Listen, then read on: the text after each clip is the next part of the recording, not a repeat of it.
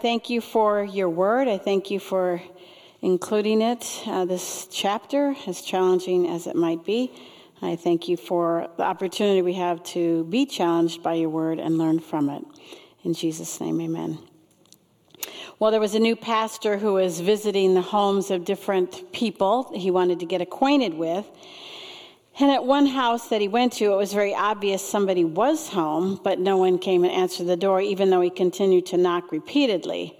So he took out his business card and wrote Revelation 3:20 on the back of it, thinking he'd be clever. Behold, I stand at the door and knock.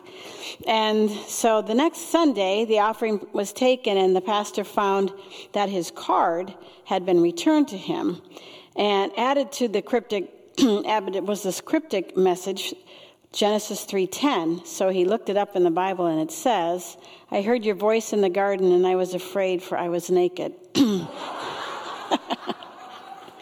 So, anyways, I've only used that 3 times, but okay. It's been 5 years, so I thought nobody would remember. Well, I think we all understand that Scripture is not, and it has never taught that poor people go to heaven and rich people go to hell. But the truth is, all of us have a certain amount of wealth, and the issue is our heart attitude towards money. It is the love of money that is the root of all sorts of evil. We also learn from Scripture that it is God who supplies us to enjoy all things richly in our lives. So as we've been learning throughout the book of James, James has given tests of genuine saving faith to validate or invalidate a person's claim to be a true believer. And so as we begin chapter 5, we see another test, and it starts with a very strong rebuke to those who profess to worship God, but in reality they worship their money. These first verses speak to the rich who profess to believe in Christ, but their true pursuit is riches. The same sins that characterize unbelievers can infiltrate the life of believers as well and apply to us. So judgment awaiting the ungodly rich is where we begin in chapter 5. Come now, you rich, weep and howl for your miseries which are coming upon you. Your riches have rotted, and your garments have become moth-eaten. Your gold and your silver have rusted, and their rust will be a witness against you and will consume your flesh like fire. It is in the last days that you have stored up your pleasure. So back in chapter 2, James had mentioned that it was the rich who blasphemed the name of the Lord by which they have been called. And it seems like he's talking to the same group of people here as we come to chapter 5. Unsaved people who profess that they are saved and have made a profession of Christ, but they already have a God, and that is money. And it's a warning here to believers as well, because when we get more money, we're tempted to put our confidence in our money, and that is the wrong place for our confidence to be. So James tells the ungodly rich to weep and howl. To weep means to sob out loud like you would do at the loss of a loved one. But to howl is a word only seen here in the New Testament. It refers to screaming and shrieking. And why would there be such violent grief? Because of their miseries that is going to come upon them. So this seems to speak of incredible suffering and great distress, of horrific trouble that is going to come upon the unsaved rich person when they stand before the Lord in judgment. Jesus gave similar warnings in Luke chapter 6. So we know that having wealth is not the problem. It becomes sinful when the wealth is wrongly acquired or when it's used in a wrong way. So, what sins of the godless rich bring upon them such severe judgment? Well, the first one is hoarding of their wealth. Riches that have rotted may refer to huge amounts of food that they hoarded that had gone bad. Garments were that outside piece of clothing that could be very expensive by the material, the dye, the embroidery, the jewels that they also sewed onto it. And that was subject to moths destroying it.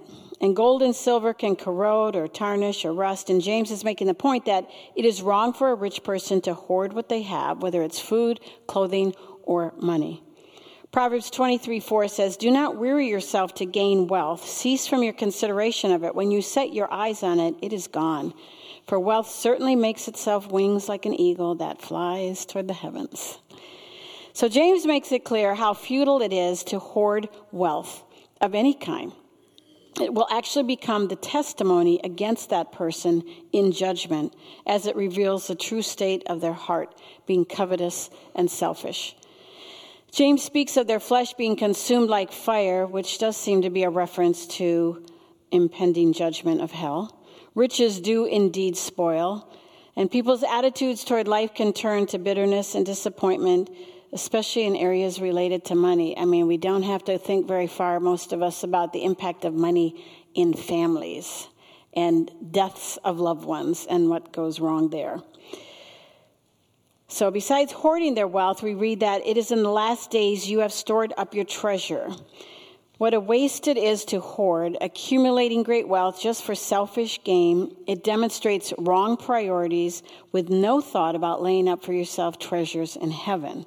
Wealth itself is not wrong if recognized as a blessing from God, and it's to be used in meeting the needs of others and forwarding the gospel in reaching out to the lost.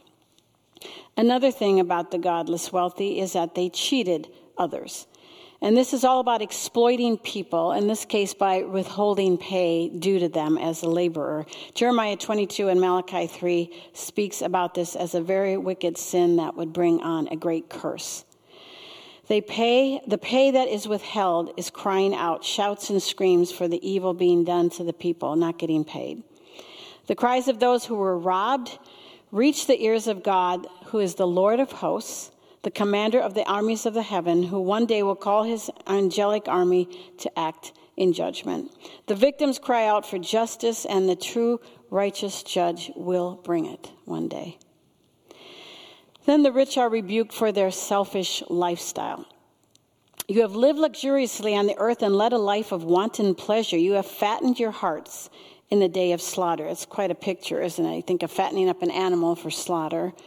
And that's what is pictured here. This is a total pursuit of pleasure, a life with no self-denial, living simply to gratify selfish desires. They fattened their hearts with what they had taken from their victims to simply indulge in their luxurious lifestyle. James warns of the coming day of slaughter, divine judgment that awaits them if they do not repent. One commentator put it this way: blind to heaven, deaf to the warnings of hell, insensitive to impending day of slaughter and judgment, the unrepentant, selfish, indulgent hoarders stumble blindly to their doom, and unless they repent, James warns they will experience eternal damnation. Proverbs 11:4 says, riches do not profit in the day of wrath, but righteousness delivers from death. The thoughtless, unjust acts of unbelievers are not forgotten by God. And just because it may seem that they get away with so much here on earth does not mean that they will escape judgment in the future. Another thing is that their wealth was gained by cruel treatment. You have condemned and put to death the righteous man. He does not resist you. So not only do the godless rich people hoard their money, rob from the day laborers, and live self-indulgent lives, they actually put to death the righteous man. How that's done, we're not really told. Whether not getting any food, they died, or they brought them to court for failing to pay their bills. Whatever, there were victims who were innocent of any wrongdoing, who were righteous in character, who were murdered. Wealth is an opportunity to do good for others. Even true believers, though, can fall into the sin of loving their wealth. And that is why Paul warns Timothy in 1 Timothy 6:17, instruct those who are rich in this present world. And I just want to stop and say that's every single one of us sitting in this room. You may think you're not rich, but trust me, compared to the rest of the world, you drove yourself here. You're not wondering if you're going to eat this week. You have clothes to put on. We are rich. So warn those, that would be us, the rich in this present world, not to be conceited or to fix their hope on the uncertainty of riches, but on God, who richly supplies us with all things to enjoy. Instruct them to do good, to be rich in good works, to be generous and ready to share, storing up for themselves the treasure of a good foundation for the future, so that they may take hold of that which is life indeed. Another scripture, if we have food and covering, with these we shall be content. But those who want to get rich fall into temptation and a snare and many foolish and harmful desires, which plunge men into ruin and destruction. For the love of money is a root of all sorts of evil, and some by longing for it have wandered away from the faith and pierced themselves with many a pang. 1 Timothy 6. So, ladies, we need to learn from this to guard our own hearts from the danger of loving money and all the things that money can bring into our lives and able to give to us. Don't assume that you could never be tempted to wander away from the faith because of money. Sadly, many have ruined their lives because of the love of money and ruined relationships forever. So be on guard for your own hearts. Now, James transitions into facing trials with patience, which really is a natural transition. Therefore, be patient, brethren, until the coming of the Lord. The farmer waits for the precious produce of the soil, being patient about it, until it gets the early and late rains. You too be patient. Strengthen your hearts, for the coming of the Lord is near.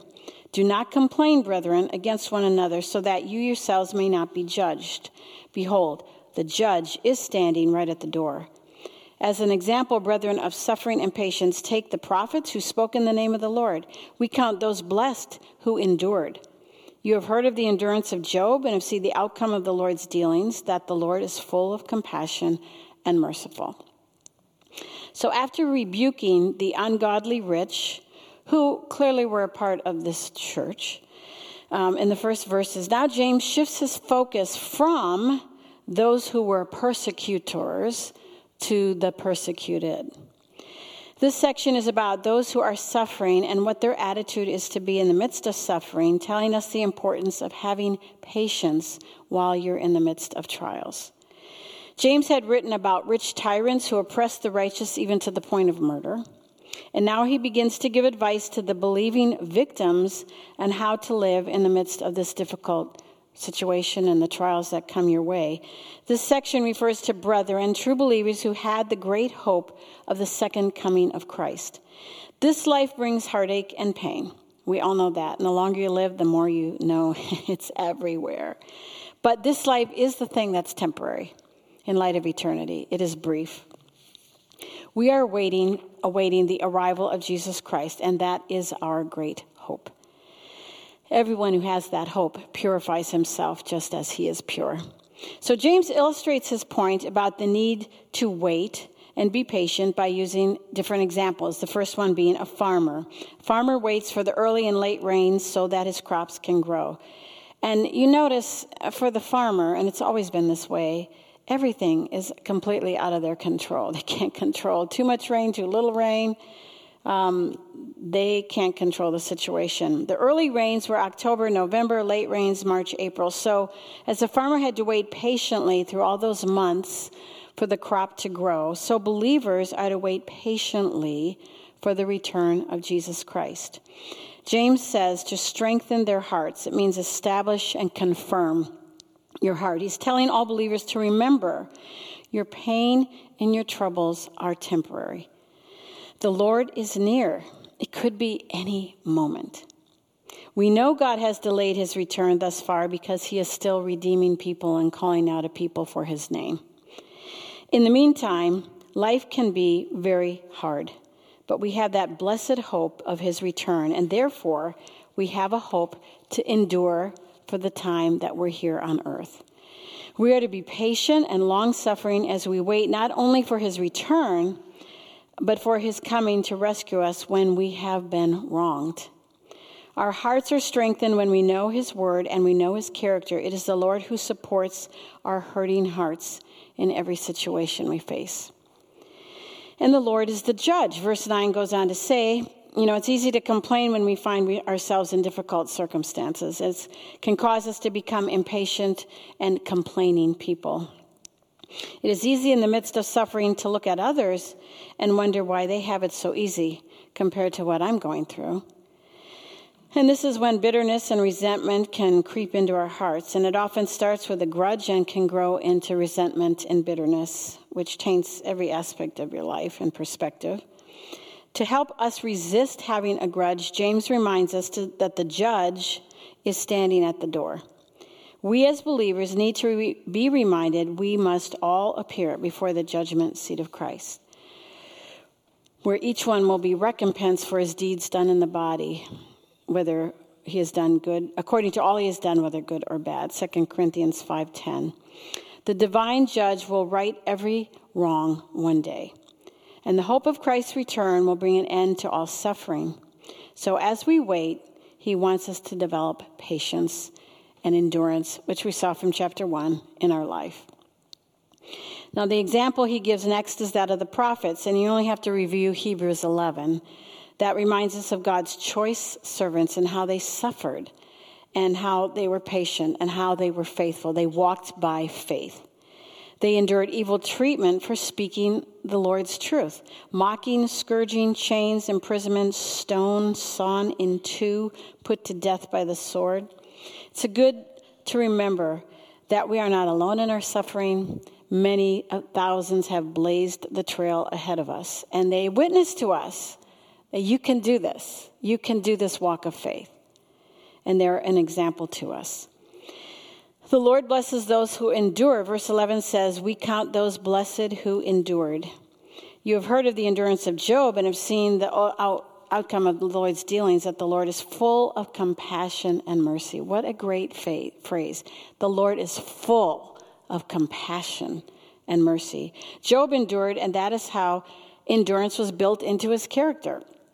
A person cannot persevere unless you go through a trial that requires you to persevere in the trial. There are no victories without battles. Blessings are for those who persevere through the trials. It is a comfort to know that God blesses those who have endured, who have patiently endured trying, painful circumstances and situations. Job suffered such unfathomable trials in his life, and these trials tested his faith, and they proved him to be a genuine child of the Lord. His trials put an end to Satan's purpose, which was to mock God and destroy the faith of Job. Job's trials also strengthened his faith and caused him to have a better understanding of God and his great power. So it can be for us as well when we walk through suffering. The Lord has his purpose, which we may or may not ever know this side of heaven. But God will strengthen and will richly bless his children when they suffer. And this is where the truth of Romans 8:28 comes to light. You all know it. And it's a truth that will carry us through the worst pain and suffering, because we know God causes all things, good, bad, evil, ugly, unkind, all things to work together for good to those that love him. Well, the character of God gives hope in suffering. We see that last phrase of verse 11, the Lord is full of compassion and merciful. So he is limitless in his compassion. Not only that, he is so merciful. God is grieved when his beloved children experience suffering, but he allows it because of the greater good that is being produced by it. As I quoted, think back in chapter 1, what Johnny Erickson Tada had said, God permits what he hates to accomplish what he loves. He hates pain. He hates sorrow. He hates those kinds of trials that we go through. But what it accomplishes in us and through us is what he loves. The great hope we have is in the character and the attributes of God, that he is full of compassion. Remember, his mercies are new every single day, and he will never leave us, and he will enable us to endure. So to sum up the points that James has been making, we can endure suffering and trials because we know the Lord is coming soon. It's imminent. We know he will judge and set everything right. We have examples in Scripture of faithful servants who have gone on the road before us and endured to the very end. And he is compassionate and merciful to us, and he has a purpose in our suffering. So, how are you doing on your walk through the trials that God has ordained specifically to be a part of your life experience? Are you enduring with patience? It's not easy. Are you growing in your trust and in your faith of his character and what he's really like? You know, we sing the song, I love to sing the song, Is He Worthy? And we say, yes, he is. But do we really live out those words in how we respond to the trials that come into our life? Do we believe he is worthy? Is he worthy of your trust that he does what's right? Well, that moves us into verse 12, which says, stop swearing. But above all, my brethren, do not swear. I have to stop. I just think of this silly expression from the Three Stooges when Curly was in a courtroom scene and had to raise his hand. You swear? No, but I know all the words. But anyways, we know this isn't about that. Above all, my brethren, do not swear either by heaven or by earth or with any other oath, but let your yes be yes, your no, no, so that you may not fall under judgment. It was the custom of Jewish people in biblical times to swear by making an oath. As you know, it had become so ingrained in their culture. I mean, everything, instead of just saying, yeah, I'll be there. Oh, I swear by heaven. I swear by the temple. I swear by whatever. So as Jewish believers, they had taken this practice now into the church. So James makes it clear that oath-taking is unnecessary among believers. A simple yes or no ought to be sufficient as a believer is to speak the truth and keep their word. We've already seen in this letter the importance of our speech in chapter 3 as it reveals what's really going on in our hearts. It is a true test of a person's spiritual condition. Swearing, as I've already mentioned, is not about crude language, but rather the taking of an oath. It can be found throughout the Old Testament. The Bible doesn't forbid making an oath. Actually, we make one when we get married. And many other times, if you have to speak up in a courtroom, you take an oath. Jesus addressed this in Matthew 5 because oath-taking had become a practice often done just to get out of something. It was like, fingers crossed behind my back, I'm making an oath, but it's not going to really happen. So that's the kind of thing that was going on. So when a person swears by anything that God's in control of, they're bringing God into the oath. All conversation is to honor the Lord. Believers should have integrity with a simple yes or a simple no. Individuals who lie with their oaths prove once again that they do not have hearts that are right with the Lord, and they will be judged for breaking their oaths. And that brings us to the power of righteous praying. Is anyone among you suffering? Then he must pray. Is anyone cheerful? He must sing praises. Is anyone among you sick? Then he must call for the elders of the church, and they are to pray over him, anointing him with oil in the name of the Lord. And the prayer offered in faith will restore the one who is sick, and the Lord will raise him up. And if he has committed sins, they will be forgiven him. Well, there's no end to the thoughts and opinions and interpretations of these few verses. We all know sickness and death came into the world the moment Adam sinned. And everyone born from then on has a sin nature, and everyone is born and we're all dying. Scripture teaches that sometimes there is a direct relationship between personal sin and sickness, as was the case with David. Psalm 32, he was stricken physically ill because of his sin. Paul addressed that with the Corinthians. Some of you sleep, some of you are sick and sleep because you take the cup in an unworthy manner. So there's no question some sickness is God's discipline to try to get our attention. But Scripture also teaches that at times there's no relationship between personal sin and sickness, as was the case with the man born blind in John 9. We also see in Scripture that it is not God's will that everyone is healed. I mean, honestly, if you thought that, then no one would ever die. We'd have a very crowded planet. But that is not the case. His grace is sufficient for the sickness that he chooses to allow into our lives. And often people misinterpret Isaiah 53, by his stripes or by his scourging we are healed.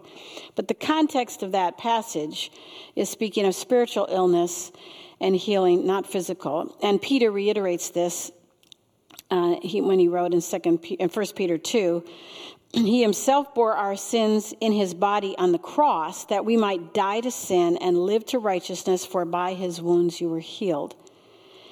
So James has been talking about persecution and suffering. Now he speaks of the relationship of prayer and comfort and restoration in that context. Sorry. So prayer for the suffering.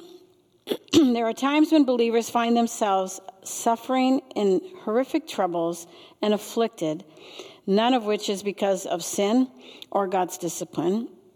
And James commands believers to pray when they are suffering. God is the source of all comfort. He has commanded us to cast all of our cares on him. And the tense that's used here telling us to pray is the word that would mean continual pleading with God in prayer. Keep on praying. Don't stop. So when life brings you a crushing blow, when you are weak, when you are weary of it going on and on, don't ever quit praying. I love my dad's favorite hymn, What a Friend We Have in Jesus. And in the chorus, that simple phrase, oh, what peace we often forfeit. Oh, what needless pain we bear. All because we do not carry everything to God in prayer. Now, if a person is cheerful, they are to sing praises to God. It doesn't mean that they're cheerful because they're necessarily healthy in body, but the suffering plead to the Lord in prayer for grace and strength and comfort has been answered. In this case, they're on the other side, and they are to sing praises. Our singing should be an expression, whether life is good or not good. It still should be an expression of our spiritual life. And that brings us to prayers for the sick. In the Greek, the word sick means weak, to be weak. And in the Gospels, it's used to speak of physical illness, but it's also used in Acts and in New Testament letters to also refer to spiritual weakness or being weak in faith. So one thought that it seems from the context of these verses that we've just been reviewing, that the main thought refers to those who have grown weary and weak from all of the spiritual suffering and battles they face in suffering. They should call for help from the elders of the church. These same elders are then to pray over that person and anoint them with oil. Literally, it means rub with oil, which is not the same word used for a ceremonial anointing of oil. So in this case, the oil would refer to refreshing a person, as was done by the woman who anointed Jesus, as was done by people, as Jesus said, when you fast, don't walk around with a gloomy face, anoint yourself with oil and wash your face. So the idea being that the weak and the weary need to be encouraged, need to be prayed for, need to be refreshed. Such prayer for the weary believer would bring encouragement, restoration, and that seems to fit with the verse, therefore confess your sins to each other and pray for each other.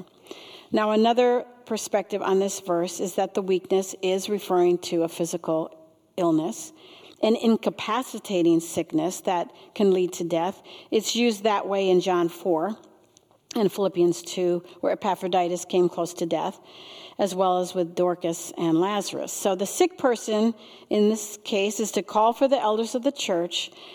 They're the ones who make the call and reach out to the elders of the church to come to their sick bed.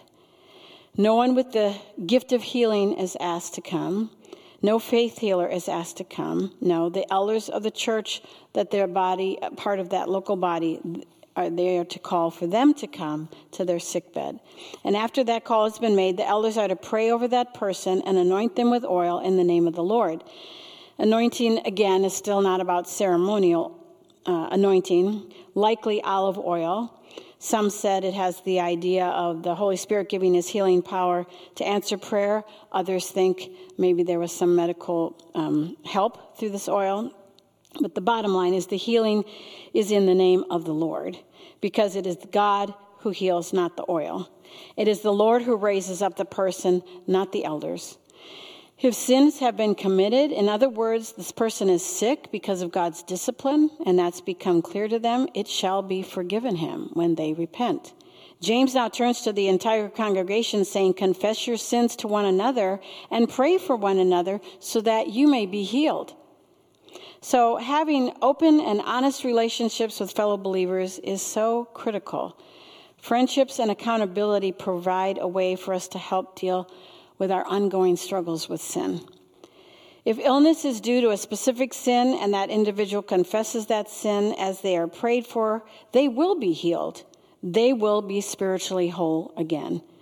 If the sickness is from human frailty, there is no guarantee of being healed. God may heal. He may answer, yes, I'm healing, but he may choose not to heal.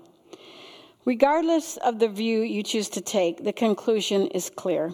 We are to confess our sins, and we are to pray for one another. And what is so amazing is that the powerful and effective prayer of a righteous person accomplishes much. Elijah is cited then as the example. He prayed earnestly, and God heard his prayer and answered his persistent prayer. So never stop, never give up. God can answer your prayers, and I love it that long after we're dead and buried, he can answer those prayers 30 years after our death.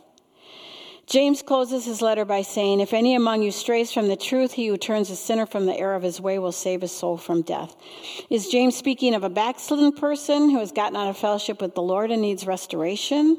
Or is this a professed believer who has drifted away from the church because there was no real faith to begin with? Well, we know the word to stray means to wander, or wander away from the truth. And what's told us here is there is a great urgency to seek after a soul, because God loves them and they need to be brought back to the truth. Ladies, we need to care about people enough that we care about their spiritual well-being. It's so easy to only focus on the physical well-being of somebody and fail to pray for the spiritual condition going on in the heart, especially when you're really ill and you're chronically ill. The battles are very spiritual. They are completely intertwined together. I challenge myself and you as well to take seriously the importance of persistent prayer. Prayer for the lost, prayer for the wayward, prayer for the suffering, prayer for the weary, prayer for the sick, prayer for the discouraged, prayer for the prodigal, prayer for the self-deceived who need true salvation.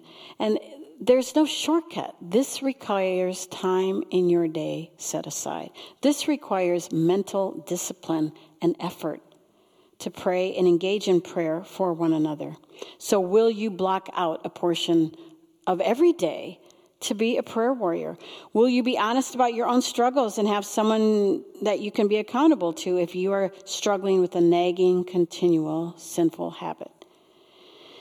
James has challenged us in so many ways in this book to have joy in the midst of our suffering, to guard our tongue, and so many other ways, to not be prejudiced, not look at people and make judgments because of their outward appearance. May each of us be a modern day prayer warrior like Elijah. He is a man like us, a man whose prayers were heard and answered. Let's pray. Father, I do thank you for this wonderful book of James that we have just finished studying. I thank you for so much truth that's in here, Lord, and your Holy Spirit is the one who can take and apply truth where it needs to be applied.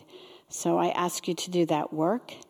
I thank you for truth. I pray that we would really believe you are an unending source of compassion in our struggles as well as mercy, Lord. I pray we would live in light of that reality, that we would trust your attributes and your character and rest in the truth that you will set everything right, that you are coming again soon, and we have an incredible future. So help us to be faithful today in how we live, and to really live believing you are worthy of our trust today. In Jesus' name, amen. Thank you, ladies. And we start 1 John. So hopefully you got all your packets. Everybody got? Okay. Good.